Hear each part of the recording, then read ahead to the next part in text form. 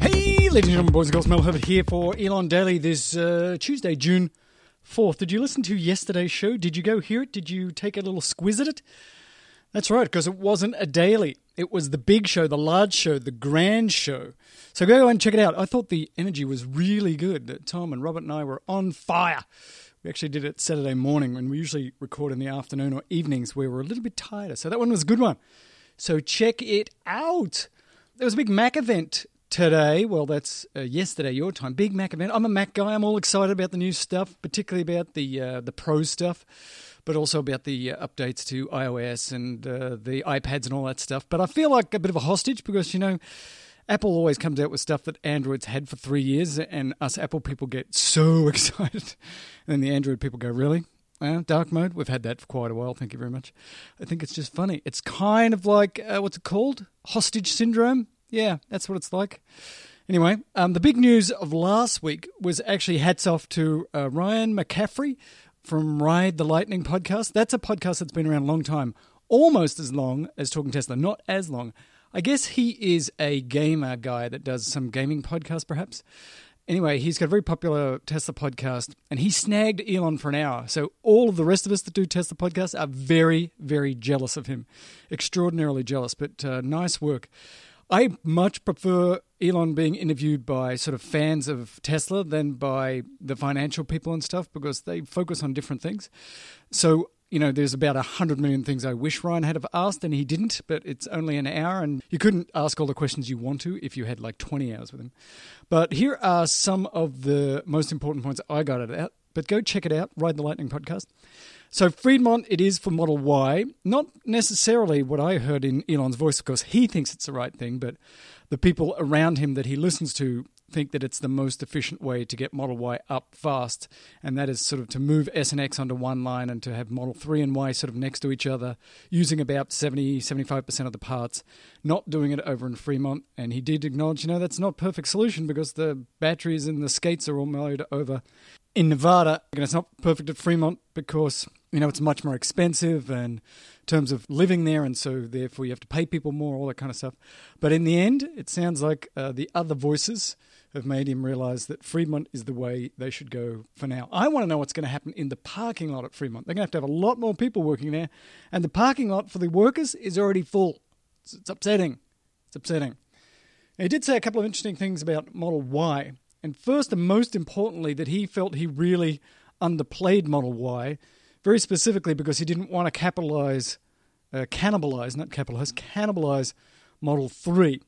So if he had gone out there and gone, like, this is the best car we've ever done by far, it's better than the S, it's better than the X, it's better than the 3, it's so much better, it's so much better. It's got so much room on the inside, even though it doesn't look much bigger than the 3. It's like the TARDIS, it's way bigger inside. This is the car that you should get, and it doesn't have the Falcon Wing doors. And if he did all that, then people would go, well, I'm not going to buy my Model 3. Thank you very much. I'm going to wait for this amazing, incredible car that just is a sort of a year or so away. I think that's right. I think that's what you have to do. You have to get people fairly excited, but not too excited, or you're not going to be able to sell your Model 3s right now, and they really do need to sell Model 3s. I personally am super excited about the Model Y. I think it will be the last car I ever own because after that, I think, you know, play that out for sort of 3 years after Y comes out. I really do think that autonomous driving, if Elon is even close to being right, will be baked into all of the cars, the 3s, the Ys, and the more recent S's and X's, and there will be a ride-share network in most places where I go.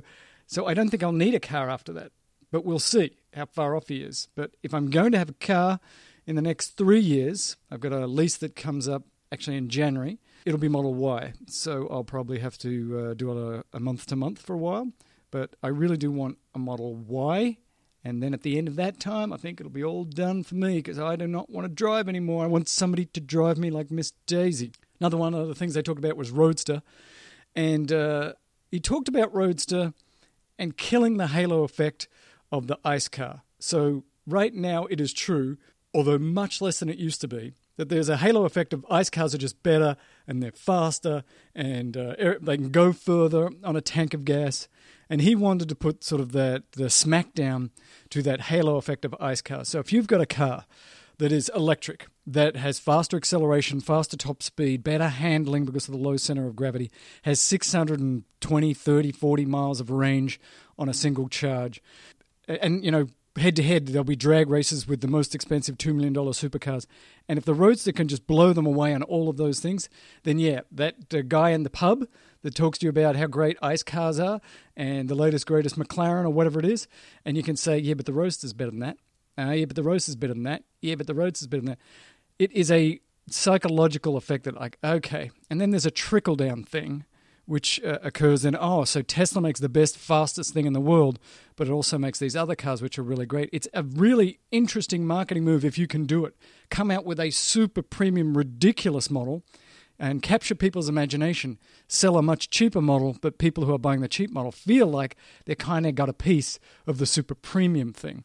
It's done in lots of places, and it works very well. So I hope the Roadster is just killer. But he only thinks they're going to sell 10,000 of them a year. I'm amazed if they sell 10,000 of them. But I guess for supercars in the range that people are used to paying, $200,000 to $250,000 is not that much. I guess these supercars, I don't have one, are like $300,000, $400,000, $500,000 up to $1 million or more dollars. So it's a relatively cheap car. And if they can do all the things that he says, amazing. And he's still talking about putting stupid rockets on them. He's like, yeah, we could put like 3G rockets on them. You could go vertically up into the air at 2G. I'm like, oh, please don't do that. It sounds frightening. And then he talked a lot about the pickup. So he personally is most excited about the pickup of everything that's coming, even Y and Roadster. So he said in summary on this podcast that they need to make it better than the F-150. They need to make it for less than $50,000.